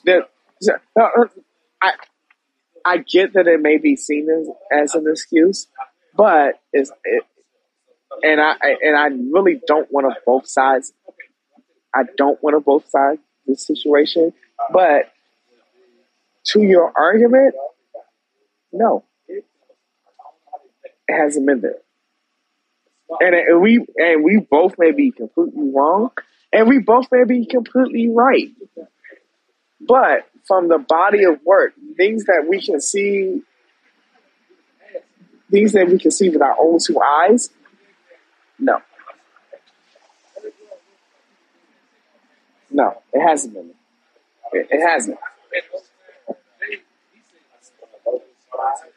Lou, do you have anything you want to to add to this discussion? Or No, you guys have put it all plain and clear out there for everyone to see and hear. So, I mean, the only thing that the only thing that I'll add, and I'm just going to speak on a mental health, wave here, is that, if you ever feel that way, call somebody. It don't matter if it's somebody you haven't talked to in 3 years or someone you just talked to 10 minutes ago. Just, if you ever feel that way, just call somebody, text somebody, just tell them you need someone to listen. That's all. Absolutely. So, and like I understand completely where it came from, because I had those same thoughts in my head when I first read that article. But I also, like, if we want to remove like the human element from this, and the mental health element, which we shouldn't, but we are a sports podcast, and that's our job, to push the envelope. What we saw in real time in terms of John Wall's playing career, it's like, dude, what the fuck are you saying? I get the human element. I literally had this conversation with a good friend of mine, on Saturday, and it turned into for both of us an impromptu counseling session. This is a very, very difficult subject to talk about, but it's a very, very difficult subject to talk about because things that people go through in their mental health. Let's just bring it back to the show. We talked about Ben Simmons' ordeal, or whatever he was going through last year. And, these are a lot of the conversations that we had about him last year. But I wanted to bring this up tonight. And honestly, there are other stories that I want to talk about, but first of all, my phone's at 25%. So I'm going to say this last. Thank you. Hold on, Gray. Before you do,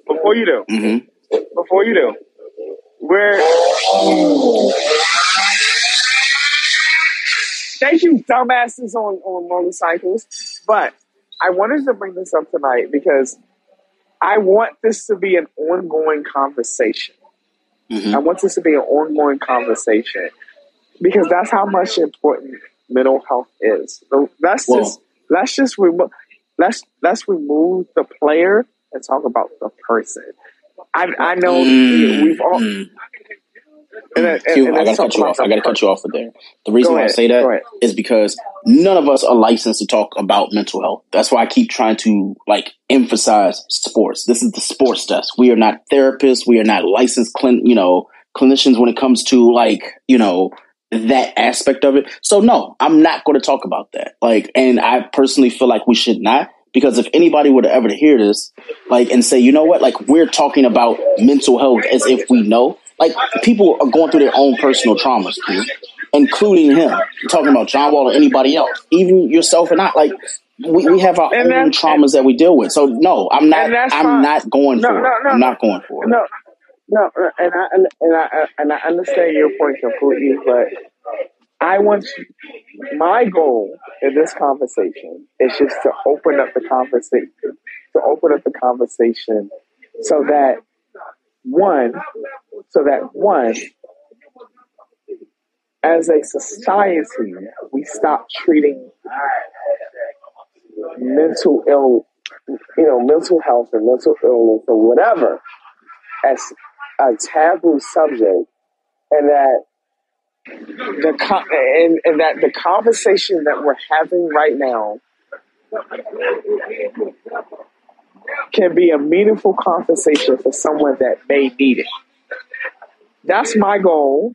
That's my only goal in this. I'm not I am not an expert. I do not have a counseling degree. I have an education degree, and I have an education degree. And yes, teachers, we have to take on 19 different roles in our job. But I just wanted to open the conversation and to keep it going because it's such an extremely important subject that and I don't want to bring race into it and everything, but just as Black people, just no, Q. And as no. Hold on. As Black people, and as a society in general, we discount, treat as taboo, don't think about until it hits home. We need to engage the conversation where this is something that people, us, everyone discuss, talk about, and make mainstream because it's such an important topic. That's it, and that's all. That's where I wanted to lead us. And I can say that we are moving in that. This episode alone, we're moving in that conversation because this is something that we need to talk about all the time. Let's just end that. Let's move on, Q. Let's move on, Q. Yeah, please. And I'm gonna leave. And I'm gonna. Let's move on, Q. Right. Let's move on, Q. No. Just listen. You're absolutely right, and we're gonna move on from there. There were so many other topics that we wanted to talk about, but it is approaching 11 o'clock, and my phone's about to die. So, on that sense, there will be so much more that we will talk about next week on next week's Sports Test. But for now, I want to move to the awards section of the show, the last segment of the show, the awards section. So, who wants to go first? Who has awards for this week? I don't have any. It's all you, Greg. I got nothing. Jesus. Yeah. Wow. That was heavy. Let's never do that again. All right. So when it comes to the awards, the Adam Gase Why Are You Still Here award is going to the New York Jets because they should easily be 3-0 right now, but there's that. The Lord Shamika the Streets award, I'm actually going to give that to LeBron because he posted a photo 3 days ago of him rocking the baldy, and I said, you know what? If LeBron is going bald this year, then so the fuck shall I. If he shows up in, pre-camp and he has the baldy, I might just shave it just in honor of him. There's that. Also, when it comes to fantasy football, since we need to talk about that, this isn't an award. This is more so a congratulations to Lou for absolutely whipping my ass. He whipped my ass in fantasy this year. And I lost so bad that even at the beginning of the game, it said I was going to lose. And then it said, you know what, you might go up by 2 points, and then I lost by 50. Who the fuck loses by 50 points in fantasy football? That's disgusting. That's egregious, right? So I just had the right players on the... Oh, go ahead. Right. I was going to say I got lucky with the players that I had in there this week. A lot of them did good for me, so... Absolutely. That's it. And my final award for the week is the Bill O'Brien You Done Fucked Up Right award. And it's for every team that was supposed to win this week that lost. Now, obviously, there were a lot of sports that happened. I think UFC is this weekend, so we can completely deal with that next Monday. But I'm going to talk about, really quick, the teams who knew they fucked up. The Vegas Raiders had the lead the entire game, and they lost to Tennessee by 2. The Indianapolis Colts beat the Kansas City Chiefs. The Raiders did not have to lead the entire game, but they did make a comeback. When I say the Raiders had the lead, they were the better team from kickoff till 0-0-0, and you lost to the Tennessee Titans. Makes sense. Also, in the game that really wasn't the upset, but you know what? It makes me feel better because now I am already on track to hit my margin for our predictions that we made what, 3 months ago about the football predictions when Q told me that Miami wouldn't win more than 6 games. We're halfway there, motherfucker. There you go. So I never said that. No, I never said that. When I told Q, that. Q, where's the if you have your notes for while I'm talking with the rest of the awards, anyway, if you could tell us no, okay. Q, hold on. Okay. If you could tell me what your over under was for the Miami Dolphins for the year, and when I told you, I mean, so their over under at the time was 7 wins. I said over. You said under, but it's okay. I said over. They would win 8 games, but they would not be a playoff team. Yes, you also said that they would not be a play. You also said that the Houston Texans would be under 5 games, right? So you're almost going to lose that, right? How am I almost going to lose that? Houston is 0-2-1. Yes, they are halfway to a losing season, but you know what? It's going to happen. They're going to win. But let's not talk about that. Let me finish my awards. Let me finish my awards. Keep going. The Detroit Lions absolutely are studs, and I don't want to hear from anybody any differently. They are really good. So yes, I'm absolutely wrong on the Lions. Okay, next. Keep going. Thank you. I think we all collectively need to apologize about the Cincinnati Bengals. We all said they were going to win 11 games. I don't think it's possible. I don't think it's possible for them to win 11 games. They're 1-2. I'm not gonna say that yet. But early returns suggest that I may be very wrong. Yeah. Okay, keep going. Okay. Seattle won. I'm sorry, no, Atlanta won. Seattle. Is Seattle okay? I'm trying to figure out how to. And Lou, I want Lou to help me with this. Okay. And Q, you can give your opinion later. Lou, do you feel like Russ needed Seattle, or do you feel like Seattle is better without Russ? Seattle needed Russ. Yeah, Seattle needed Russ. Do you feel like without Russ, they were a better team with someone else? No. Not at all. I think Denver will eventually get over their rut once Russ fully integrates himself with the team and he fully trusts his receivers. Now you have to remember, like, going from DK Metcalf and Tyler Lockett, his name is Tyler Lockett, is different than going from Cortland Sutton and Jerry Jeudy. Going to Cortland Sutton and Jerry Jeudy and whoever the fuck else Denver has. It's like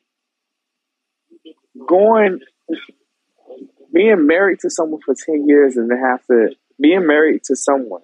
And in Russell Wilson's case, a team for 10 years. That's what I'm going through right now, being divorced. Going for someone, all of their strengths, deficiencies, and everything. That's Russ in Seattle. Going to Denver, and you are the new girlfriend on the block. Yeah. Does that make sense? Oh, it absolutely makes sense. I think Russ will. I think it will get better, but it's like you're off the dating market for 10 years. Yeah, you're now suddenly on the dating market, and you don't know how to bust a nut. Absolutely. You know how to bust a nut, but you don't know how to make your team or make your woman or your partner bust a nut. Oh Lord! Oh Lord! Q. Jesus. I said what I said, and it's the fucking truth. Okay. Well, he does not know how to make Denver bust a nut right now, but it's coming. All right. My last award for the night, Jesus. The Will Smith "I'll Slap You Like Chris Rock" award is going to every single fucking person who decided that J-Lo should have had her own Super Bowl halftime show instead of Rihanna, because now guess what? Rihanna is having her own halftime show by herself.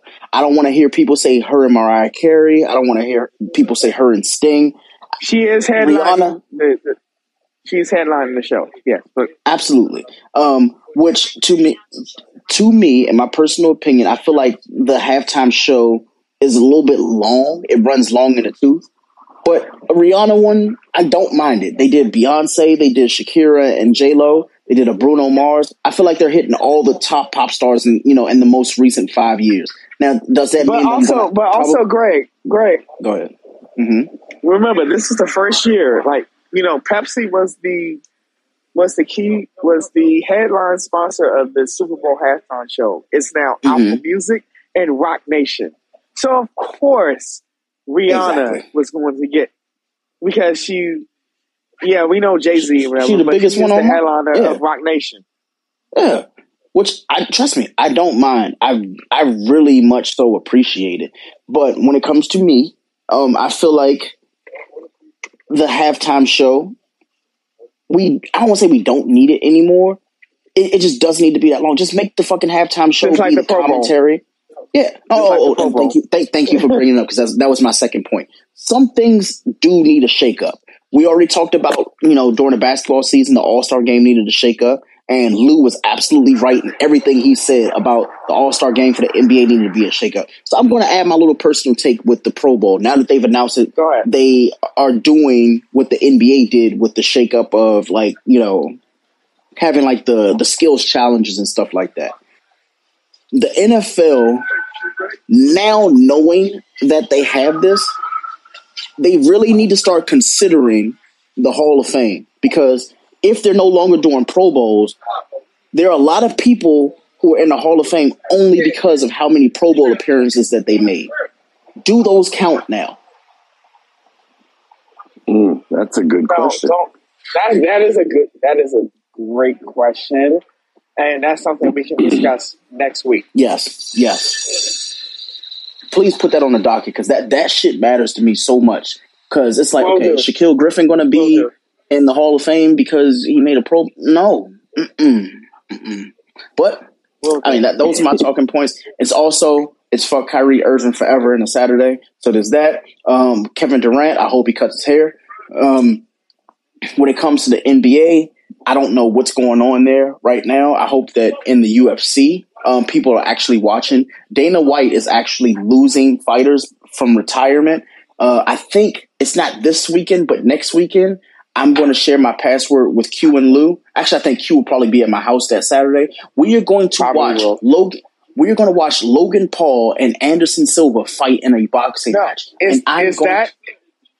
So Greg, is that the weekend of October 8th? No, this is the weekend after. It's the weekend after. Oh, then the weekend after, yes. October 8th, that's homecoming. Yeah, I'm not going to. I love you to death, but no, I'm not going to be there. Oh yeah, I would never ask you to miss homecoming. But the one thing I can't miss is a Logan Paul or a Jake Paul fight where they fight somebody who honestly should whoop their ass and they end up beating them. That is top tier TV. So, and I'm going to call Lou. I'm going to just give him the passwords, like sign in and watch this, because nobody should pay $65 to watch that bullshit. So yeah, that's it for me. That's trash. I'm sure I can probably find someone to watch it. I had awards, but listen, tonight, look, I'm finishing this current drink, and I might have one more before I get to go the fuck home. God bless my wallet, and God bless my checking account. But anyway,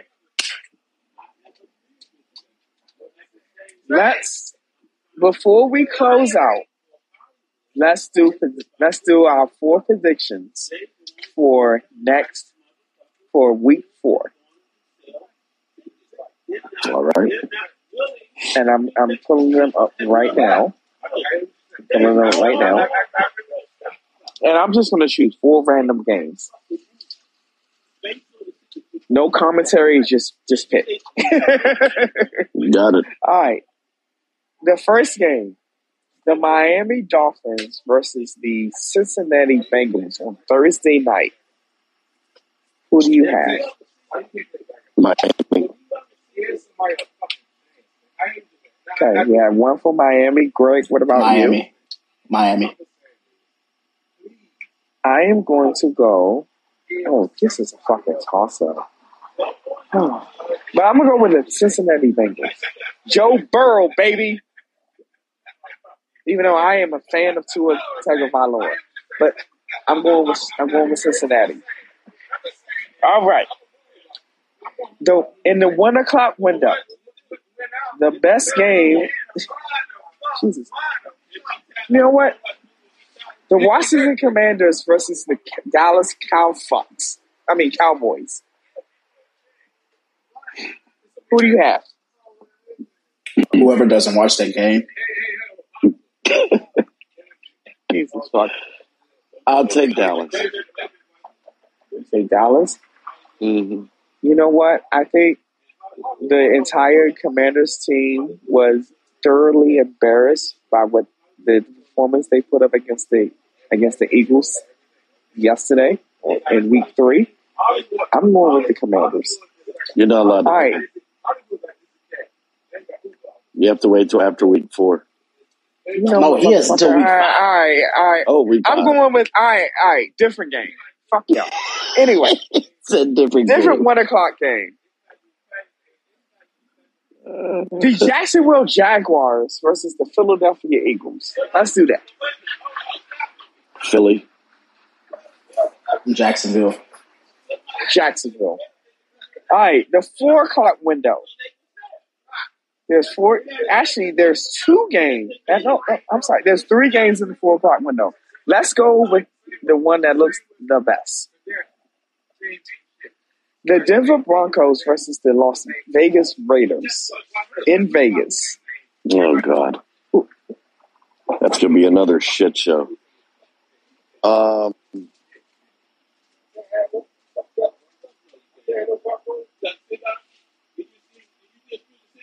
just going to go with Vegas because why not? Vegas, okay. Lou, what about you? I already said Denver. All right, I'm going with. Actually, you know what? I'm going against Denver. I'm going with Vegas. I need Vegas to get their first win of the season because I'm tired of seeing Devontae Adams being pissed off. Yeah, so I'm going with Vegas. All right, so for the last game, we can choose between either Sunday Night Football, which is not the Broncos Raiders, Kansas City versus Tampa Bay, or Monday night, Rams versus the 49ers. I'd rather do Monday night. Greg, what do you say? I'm sorry, what was the game again? So, either Sunday night, which is Kansas City versus Tampa Bay, which may not happen because Hurricane Ian is barreling down on Tampa Bay right now. So that game may not happen. Or it may happen either in Kansas City or at an alternate stadium. So you know what? We're going with Monday night. Dang, man, you ruined it for me. Los Angeles Rams versus the San Francisco 49ers. Rams. I'm going with the 49ers for that game, but I had a perfect segue. And I'll just say it because I was very entertained. What's going to happen first? Brady winning his next game or Brady filing for divorce from Giselle? So I need Brady to get another win. So, okay. That's a so damn we good are question. picking that is a damn good question. That is a very good question. That's a very good question. But we're going to focus on the Monday Night Football game because we all agree to that. So I am going to say the Los Angeles Rams versus the San Francisco 49ers. I am going in an upset special. Jimmy Garoppolo is going to throw for 300 yards, 3 touchdowns, 1 interception, and the San Francisco 49ers at home at Levi's Stadium is going to defeat the Los Angeles Rams 31-29. I love that. I love that take. But let me ask you a question. What was the NFL thinking about Trey Lance where they gave him back-to-back Sunday night footballs and Monday night football games? It was on his dick. They wanted to showcase his talent. Agreed. So, great position, great show. First, let me start as we end the show tonight.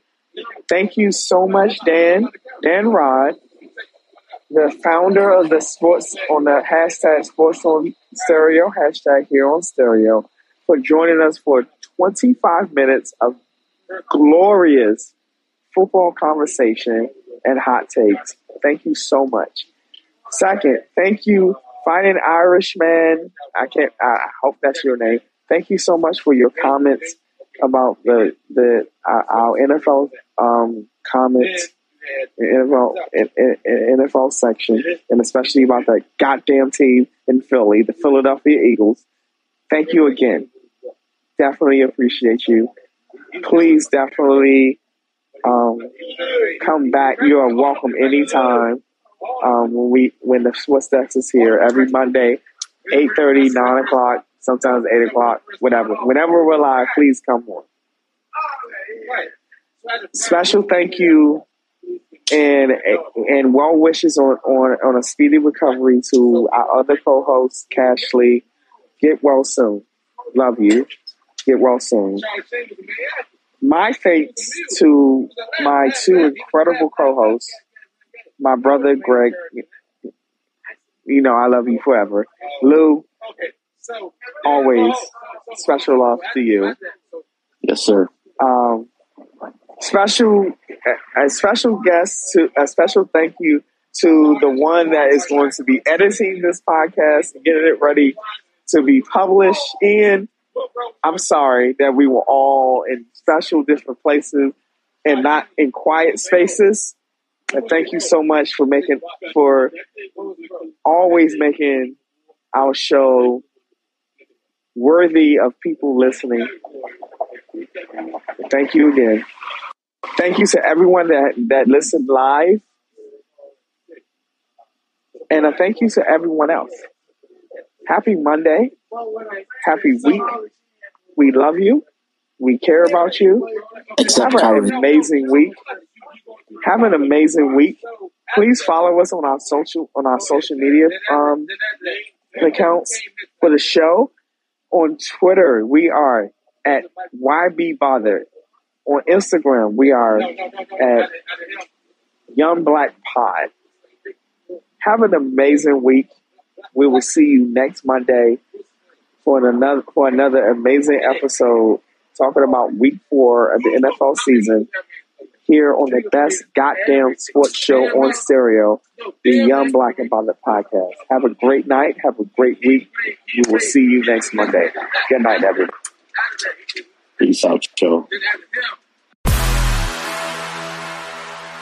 Hey, do you have the Wi-Fi password? Common words everyone has said in an airport, coffee shop, or any public place with free internet. Don't fall victim to internet hackers while using free internet thanks to NordVPN. NordVPN is one of those services you tell yourself you don't need until it's too late. We've used the NordVPN to browse the web, check bank accounts, and even stream apps like Netflix. It's the only VPN service that lets you bypass ISPs, perfect for when your job has sites you frequent like Facebook is blocked. It's the best VPN service you can get for both price and performance. Install NordVPN on up to 6 devices, including your smartphone, tablet, and desktop, and experience the service for yourself. Start protecting yourself and your content with NordVPN by heading over to nordvpn.com/YBAB at checkout and save 75% on your subscription.